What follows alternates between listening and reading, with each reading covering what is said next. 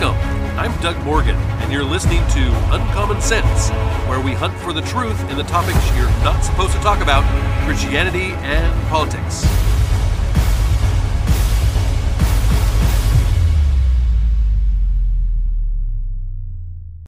Oftentimes on this podcast, we look at both good and disturbing things that are happening in our society and our political system from a Christian perspective. This is why the name of the podcast is Uncommon Sense, Christianity and Politics. Most of the time, we are heavier on the politics side of things than we are on the Christianity side of things. It's just the way it works. But today, we are going to reverse that and look at what is going on with the church from a political perspective. Like, for instance, this article from Fox News, and John Brown wrote, a dean at the University of Cambridge in the UK came to the defense of a junior research fellow whose sermon last Sunday about Jesus Christ having a trans body reportedly left outraged congregants in tears. Dr. Michael Banner, the dean of Trinity College, said Joshua Heath raised, quote, legitimate, unquote, speculation in his Eversong sermon, during which the researcher claimed from the pulpit of Trinity College Chapel that non-erotic portrayals of Jesus' penis in historical paintings, quote, urge a welcoming rather than hostile response towards the raised voices of trans people, unquote. This is according to the Daily Telegraph. Quote, in Christ's simultaneously masculine and feminine body in these works, if the body of Christ, as these works suggest the body of all bodies, then his body is also the trans body, Heath said. Now, Heath, whose doctorate in theology was supervised by former Archbishop of Canterbury, Rowan Williams, also claimed that in one of the medieval paintings he displayed to the congregation, the spear wound in Jesus' side takes on a decidedly vaginal appearance. In another, he pointed out how the blood from his side flows to his groin. Heath's homily during the traditional Anglican service left many in attendance, including children, visibly uncomfortable. Yeah, I bet. And this according to an anonymous congregant who fired off a complaint letter to Banner. Shouts of heresy, if I was there, I'm probably one of them, reportedly rang out in the church as incensed worshipers left in disgust. Quote, I left the service in tears, the churchgoer wrote to the dean. You offered to speak with me afterwards, but I was too distressed. I am contemptuous of the idea that by cutting a hole in a man through which he can be penetrated, he can become a woman. I am essentially contemptuous of such imagery when it is applied to our Lord from the pulpit at Eversong. I am contemptuous of the notion that we should be invited to contemplate the martyrdom of a trans Christ, a new heresy for our age. This is what the congregant was writing to this gentleman. He said that quote, truly shocking sermon made me feel unwelcome in the church, and that his partner left violated. In Banner's response to the letter, so here you just heard everything that this congregant said. This person who heard this sermon was very disturbed by it, and rightfully so. And he wrote this letter to Banner, and here's Banner's response to that letter, which was seen on the Daily Telegraph. The dean defended Heath, claiming that his sermon suggested that we might think about the images of Christ's male/female body as providing us with ways of thinking about issues about transgender questions today, unquote. He also said, for myself, I think that speculation was legitimate. Whether or not you or I or anyone else disagrees with the interpretation says something else about that artistic tradition or resists its application to contemporary questions about transsexualism, Banner said. The dean added that he would not issue an invitation to someone who I thought, he said, would deliberately seek to shock or offer um, or offend the congregation, or who would be exempted to speak against the Christian faith. The and this is what a spokesperson for the Trinity College says. They said the college would like to make clear the following: neither the dean of Trinity College nor the researcher giving the sermon suggests Jesus was transgender. What are you talking about? That's exactly what he was talking about. Quote, the sermon addressed the image of Christ depicted in art and various interpretations of those artistic portrayals, the spokesperson continued. The sermon's exploration of the nature of religious art in the spirit of thought, provoking academic inquiry, was in keeping with open debate and dialogue at the University of Cambridge, unquote. So, when I was a lead pastor, one of my jobs was to make sure that everyone speaking from the pulpit was there speaking biblical truths. Not everything is spoken from the pulpit is from God. I mean, we are human, we make mistakes, we say things that we shouldn't, and so forth. But there is a difference between having heresy, very unbiblical things that very obviously are unbiblical, and accidentally speaking something that doesn't align. So it was my job to make sure that those that were speaking there, particularly when when I wasn't speaking, when maybe I was gone on vacation, whatever the case may be, whoever would come in and would be speaking from that pulpit, it was up to me to do my very best to make sure that what they were speaking were biblical things. That is not what happened here. Why did this upset so many people within the church? Well, because it was unbiblical. That's why. I mean, this church's leadership did not protect them, and they knew more about what was biblical than this leadership did. This leadership, well, he wasn't really talking about trans people. He was talking more about art. I love the whole art argument, right? Everything that is offensive, well, it's just art. The Bible says that church leaders will be held more accountable for their actions and what they preach. And God hates this kind of thing. Speaking of hate, in a series of articles from the Daily Wire comes this. A criminal case against street preacher John Donne was tossed from British court system after two women in a same-sex marriage accused the Christian of hate speech. Donne, a veteran of the British Army Special Forces and a throat cancer survivor, regularly preaches in the town square in Swindon, according to the press release from Christian Legal Center, which, of course, represented him throughout the legal proceedings that followed. Donne, who often discusses biblical doctrine related to sexuality as described in Genesis 1, told two women holding hands that he hoped that they were sisters. After the woman responded that they were in a same-sex marriage, Donne said that homosexuals will not inherit the kingdom of God, which is a direct quote from 1 Corinthians 6.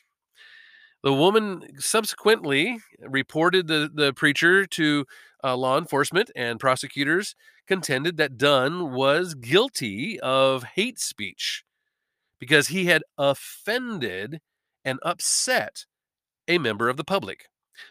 So what they're saying is that if you offend or you upset someone who's a member of the public, then you can be charged and be found guilty of hate speech.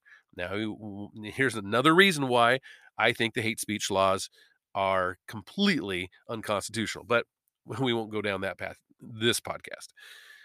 The case was dismissed, though, in this case, after the two women who accused Dunn failed to appear in court, even though a police officer reportedly visited their home and encouraged them to attend the hearing scheduled for November 13th.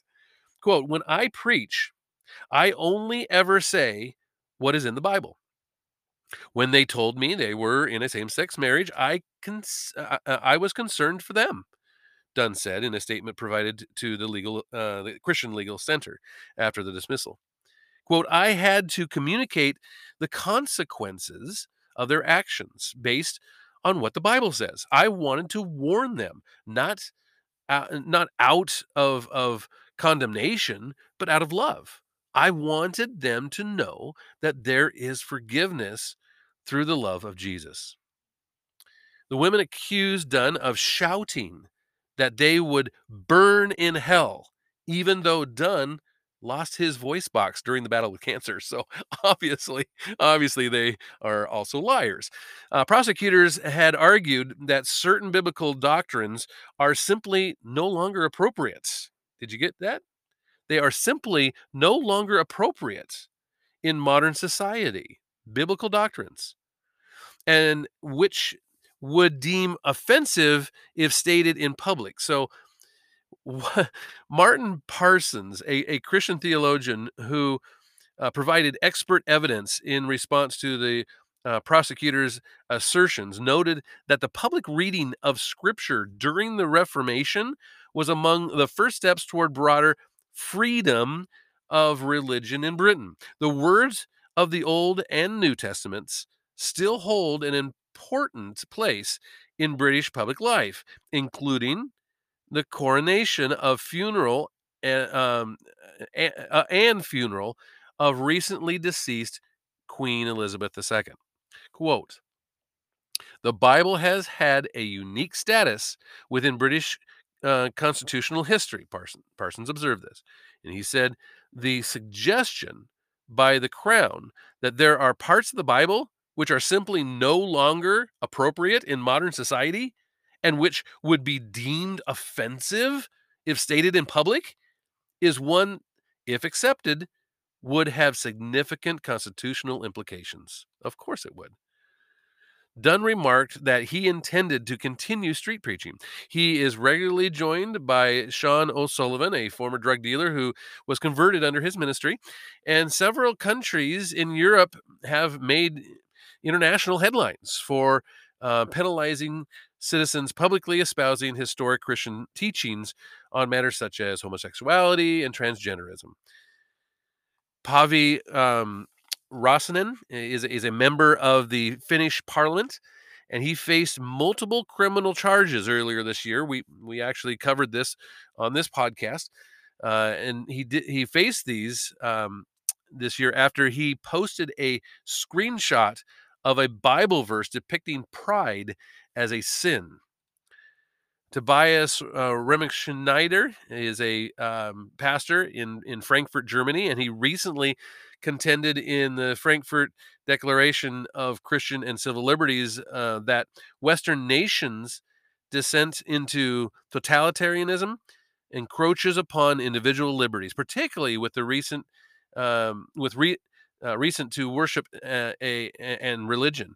Quote, "God has delegated authority to civil governments for the purpose of rewarding good and punishing evil, and to protect the God-given rights and freedoms granted to all people." The statement reads. How can you disagree with that, right?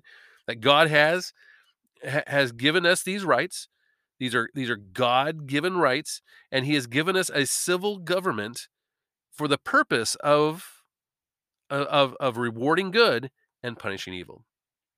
And as you can see, religious freedom is a fight everywhere around the world, not just here in the U.S. And speaking of persecution of Christians around the world, the persecution of Christians in at least 18 countries throughout the world has been increasing, according to a new report. The report entitled "Persecuted and Forgotten: A report on Christians oppressed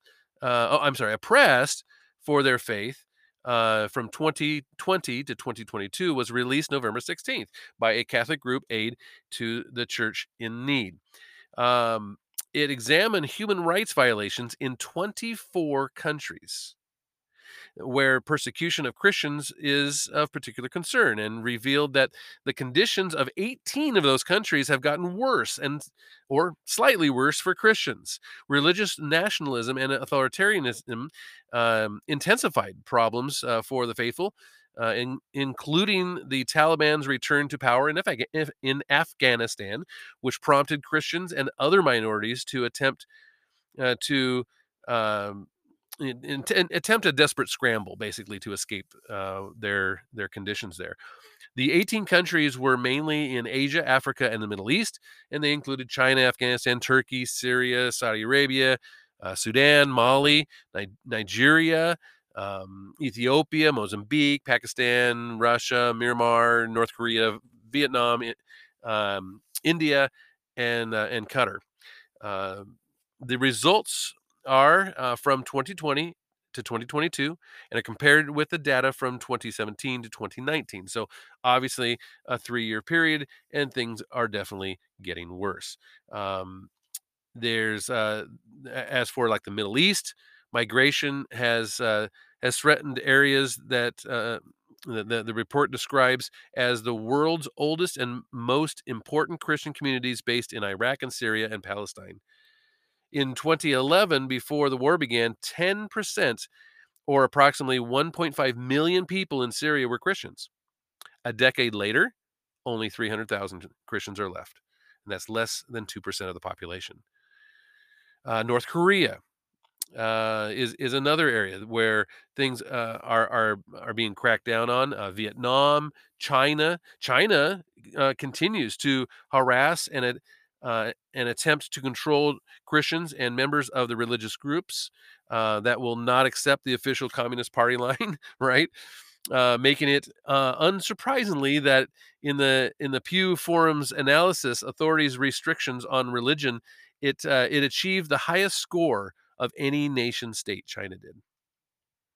In Afghanistan, of course, the country thrown into chaos last August when the U.S. Completed a hasty withdrawal that ended with the collapse of the American-supported Afghan government. Persecution against Christians is worsening. The report cites the rise of the Taliban driving Christians underground, where they live in fear of arrest, torture, and execution. Open Doors organization ranks Afghanistan number one on its watch list, listing Islamic oppression as the primary cause. Um, yeah, so what we're seeing here is that there is a lot of persecution that's happening around the world to Christians. We get so much of the talk here in the United States of how Christians oppress other people. No, it's quite the opposite, particularly around the world. And what we're seeing here is that the church is not necessarily doing a lot about it. I mean, what is the church doing here in the U.S. anyway? When as far as trying to draw attention to these people that are literally being murdered for their faith. Well, here in the U.S., pastors are supporting woke candidates. Georgia Democratic gubernatorial candidate Stacey Abrams welcomed support from multiple progressive preachers ahead of her second unsuccessful bid against incumbent Republican Brian Kemp. Now, after narrowly defeating Abrams 4 years ago, Kemp was reelected by a nearly 8-point margin, significantly outperforming his rival, even as other swing state Republicans across the country experienced lackluster results. As chronicled by the account Woke Preacher Clips, which I haven't seen, and I want to look those guys up. Abrams visited multiple churches in Georgia over the past few months as she attempted to garner grassroots support among fellow liberals, earning the endorsement of several ministers and occasionally talking from the pulpit herself. Can you imagine? Williams Watley of the St. Philip's African Methodist Episcopal Church in Atlanta In that's a mouthful, right? Chastise men in his congregation for, quote, not voting as we should, unquote, for Abrams. He contended that Kemp was loyal to a demon who has been openly hostile to all minorities. That's a reference to the former President Donald Trump, of course, and stolen the last election, is what he said. We need to do our part to make sure that Stacey Abrams is elected governor and Raphael Warnock is elected senator. As your pastor, I ask that you listen to me. The support for Abrams emerging from prominently African American denominations occurred even as mainstream media outlets harped about white Christian nationalism, right? I mean, we see the media just harping on this white nationalism of white Christians, and yet it looks like it's quite the opposite that's happening and being illegal about it. Um, like Creflo Dollar of Christian World Changers Church International in College Park, Georgia, provoked applause from his congregation when noting that Abrams was in attendance. Quote, so you already know what to do, right? Is what he said. He said, make it happen. Multiple chapel speakers at Howard University likewise encouraged students to back Abrams in her gubernatorial campaign. One claimed that a demon of disinformation was causing black males to support Warnock and avoid backing Abrams, while others asserted that Abrams rebelled against Jim Crow in the same way that John the Baptist rebelled against the Pharisees and Jesus Christ rebelled against death. Churches are generally established as a a 501c3 nonprofit organization, and so obviously they're prohibited, absolutely prohibited, actually, as it's spelled out in the IRS code, from directly or indirectly participating in or inadvertently in any political campaign or any candidate running for public office.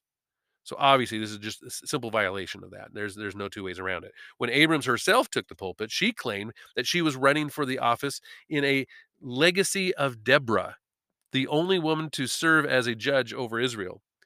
Though Abrams said that Deborah was a warrior who believed that you fight for your people. She failed to mention that Deborah admonished male military commander Barak to wage war against the Canaanite armies rather than entering into the battle herself. In another instance, Abrams explained that her pro abortion stance from the pulpit at another African Methodist Episcopal church, that she said that women with pregnancies, ectopic pregnancies, must wait until they're about to bleed out before a doctor can assist them.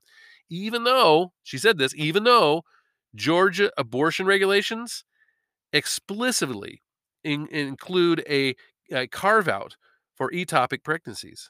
So she's just lying. Abrams speaking at St. Mark United Methodist Church, where both of her parents once served as ministers, lauded that the congregation for its affirmation of LGBTQ movement, calling the acceptance of homosexuality the epitome of what my faith tells me to be. Again, this is heresy from the pulpit, and she will be held accountable for it. There's just no two ways around it. That's what the Bible says. Speaking of being held accountable, though, why are these churches allowed to operate as nonprofit organizations? This is against the law. What churches should be doing is fighting against things like what is happening in Canada right now. Take a look. Canada is loosening prohibitions on assisted suicide, even for children. Did you hear what I said? Driving concern that the rapidly secularization of this nation no longer cares about the innate value of human beings. So the value of life is continuing to degrade. Although medical assistance is dying, um, in dying has been available in Canada for the past 6 years. The nation's parliament considered amendments to the criminal code last year that would expand the availability of the practice. Among other changes, a citizen processing only a mental illness can now request euthanasia beginning next spring. Whereas the practice was originally, of course, limited to people who just had a physical illness or disability. Well, now it's not just going to be held to that; it's going to be held to even mental illness. If you think you have a mental illness, you can take your life legally. Although the new legislation does not explicitly allow minors to pursue assisted suicide, the government of Canada says that children's decision making about healthcare issues occurs within a complicated legal framework. Basically, it says if they're a mature minor, that's what it calls. If they're a mature minor, then they can make whatever decisions they want to about their health. And of course, that's that now is going to include the taking of one's life. The popularity and prevalence of euthanasia are quickly rising, actually. Casualties from medical assistance in dying now accounts for 3.3% of the overall death toll in Canada.